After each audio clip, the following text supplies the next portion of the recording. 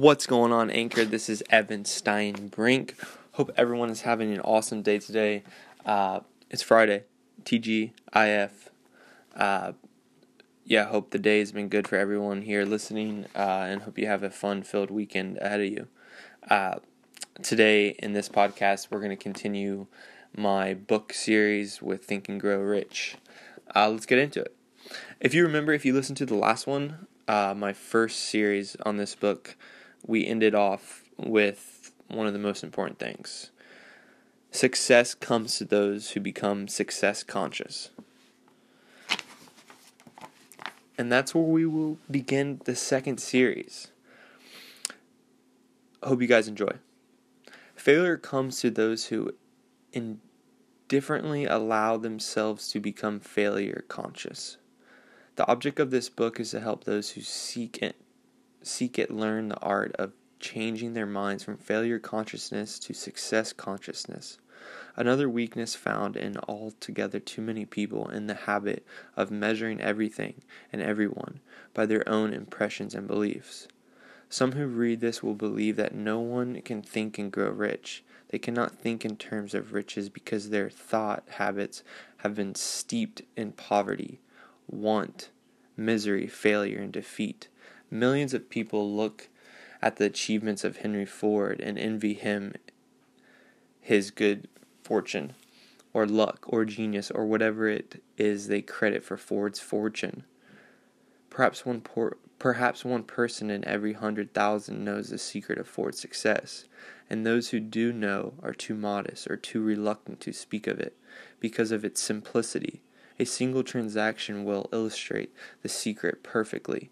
When Ford decided to produce his now famous V8 motor, he chose to build an engine with the entire 8 cylinders cast in one block, and instructed his engineers to produce a design for that engine.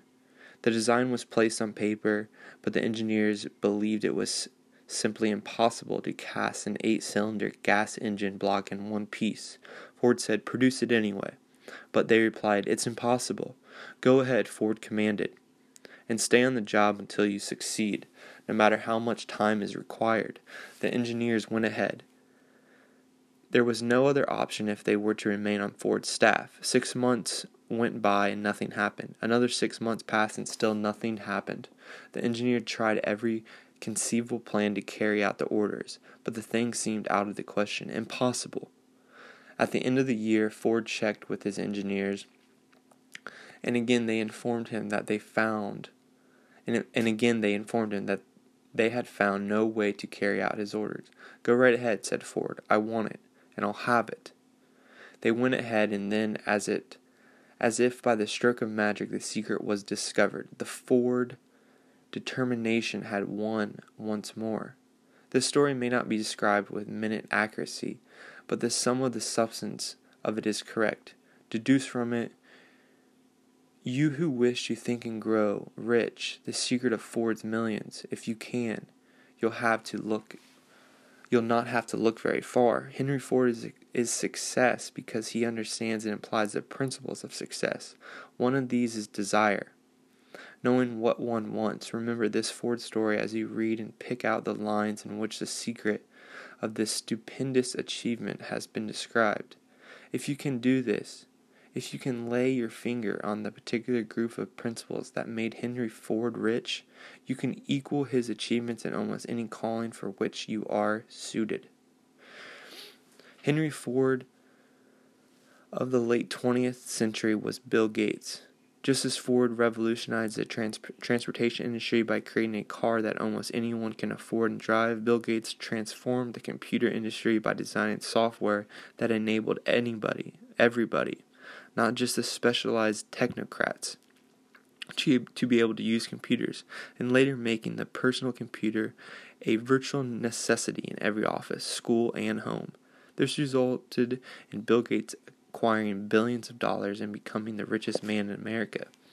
He first entranced with computers and began programming them at the age of 13 in 1973. He entered Harvard University, where he lived down the hall from Steve Ballmer, now Microsoft's chief executive officer.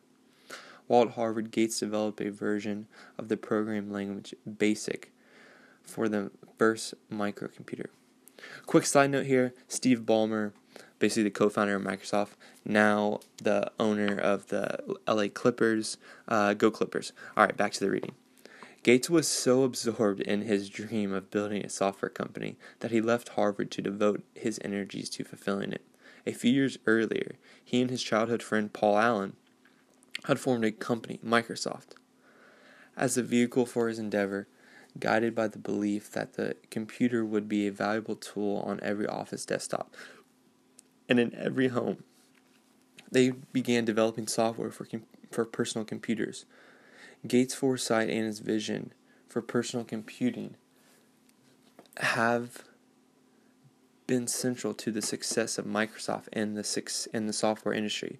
Having achieved his major goal, Bill Gates continues to pursue new goals, both in business of creating ever-empowering computer programs and in his philanthropic work, having funded with his wife, Melinda, the largest charitable foundation in the world. You are the master of your fate, the captain of your soul. When the English poet W.C. Henley wrote the prophet lines, "I am the master of my fate, I am the captain of my soul," he should have informed us that the reason we are the masters of our fate, the captains of our souls, is because we have the power to control our thoughts.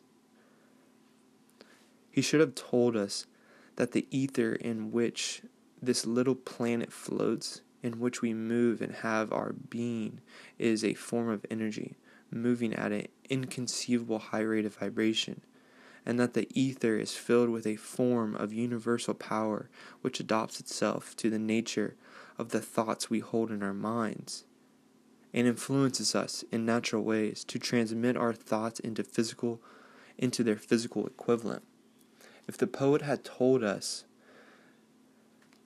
this great truth, we would know why it is that we are the masters of our fate, the captain of our souls. He should have told us with great emphasis that this power makes no attempt to discriminate between destructive or constructive thoughts, that it will urge us to translate into physical reality thoughts of poverty just as quickly as it will influence us to act upon thoughts of riches. He should have told us, too, that our brains become magnetized with the dominating thoughts we hold in our minds. By means with which no one is familiar, these magnets attract to us the forces, the people, the circumstances of life which harmonize with the nature of our dominating thoughts. He should have told us that we can accumulate riches in great abundance. We must magnetize our thoughts with intense desire for riches, that we must become money conscious until the desire for money drives us to create definite plans for acquiring it. But being a poet and not a philosopher, Henley contented himself by stating a great truth in poet form, leaving those who have followed him to interpret the philosophical meaning of his lines. Little by little, the truth has unfolded itself until it appears certain that the principles described in this book hold the secret of mastery over our economic fate. Another man who exemplifies being master of his fate is Steven Spielberg, one of the all-time great motion picture directors. He dreamed of being a movie director from childhood. He began making amateur films with a primitive camera when he was a child, and the dream never subsided. How Spielberg broke into the Universal Studios is a legend in the movie industry. He took the Universal Studios tour, an attraction that enables visitors to get an inside look at the movie business. Visitors ride around the studio lots on a tram. Steven sneaked off the tram and hid between two sound stages until the tour ended. When he left at the end of the day, he made a point of saying a few words to the gate guard. Day after day, he went back to the studio for 3 months. He walked past the guard, waved at him, and he waved back. He always wore a suit and carried a briefcase, letting the guard assume that he was one of the students for a summer job in the studio. He made a point of speaking to and befriending directors, writers, and editors. He even found a vacant office, took it over, and listed his name in the building directory. He made it his business to get to know Sid Sheinberg, then head of the production for the studio's television arm. He showed him his college film project, which so impressed Schindberg that he put the young man under contract with the studio. His first full-length film, The Sugarland Express, received critical acclaim and won a Best Screenplay Award in 1974 at the Cannes Film Festival. Unfortunately, it did not do very well at the box office. His big break came a year later when he discovered the book Jaws. The studio had already decided to produce Jaws, and they had chosen a well-known director to film it. Spielberg desperately wanted to make this movie. Despite the financial failure of the Sugarland Express, and his self-confidence had not diminished, and he persuaded the producers to dismiss the chosen director to give the film to him. It was not an easy assignment. From the beginning, trouble beset the production. It ran into technical and budget problems. However, when Jaws was released in June 1975, it enjoyed twofold success. It broke box office records, and critics loved it. Within a month of its release, the film had taken in $60 million at the box office, an unheard amount of time. Over the next few years, Spielberg directed several movies, including the popular Indiana Jones series, the award-winning The Color Purple, Empire of the Sun, and E.T. He later directed Jurassic Park, which would also become, as its time, the most successful movie in history, the third Spielberg film to break the record.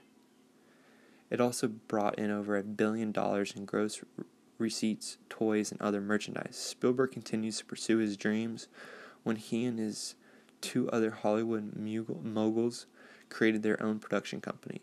They called it DreamWorks. We are now ready to examine the first of these principles. Maintain a spirit of open-mindedness. Remember, as you read, that they are the invention of no single person. These principles were gathered from the life experience of more than 500 men who actually acclaimed riches in huge amounts. Men who have begun in poverty with little education or influence. The principles worked for these men. You can put them to work for your own enduring benefit. You will find it easy, not hard, to do. Before you read the next chapter, I want you to know that it conveys factual information that might easily change your entire financial destiny, as it has definitely brought changes of stupendous proportions to two people described. I want you to know also that the relationship between these two men and myself is such that I could have taken no liberties with the facts, even if I had wished to do so. One of them has been my closest personal friend for almost 25 years. The other is my son. The unusual success of these two men, success that they generously accredited to the principle described in the next chapter, more than justifies their personal reference as a means of emphasizing the far-flung power of this principle. And that's where we're going to end off for this second reading. And I will dive into chapter 2, which is titled Desire. But let's break down what we just, what we just read and we just heard a little bit. The story of Henry Ford, the story of Bill Gates, and of Spielberg. First starting with Ford, it was him telling his engineers, keep going, keep testing it, keep finding it. I want to find out how we can produce this 8-cylinder engine block. And he didn't waver. He did not waver from what he thought could have been. From what he wanted, he did not waver. Bill Gates had a dream of, bringing personal computers to the world and making computing, accessible to the everyday person. And now everyone has a computer in their hand. I'm talking into a computer right now on my phone. And Spielberg, the story of Spielberg is actually pretty amazing. He decided to go to Universal Studios and break in, basically. And from him doing that, he created those relationships. He networked with people and got his foot in the door, and he stayed there. He triumphed. He persevered, and he made it. And that's what we all can do. That's what I took from that short reading today, is that we can endeavor, we can persevere, we can go. Don't stop what you dream and what you believe to be. And some people do, some people don't. And oftentimes the people that do, they just find themselves a little bit short. But just keep going, keep after it. Stay in the game. Don't waver, and you will get there. All right, guys. Hope you guys enjoyed this second series, and I hope you guys stay with it. I'm gonna get back and read chapter 2. I'll probably read it in full. I think that'll be a little bit better. But yeah, hope you guys stay with it, and have an awesome Friday and a great weekend ahead of you. Cheers.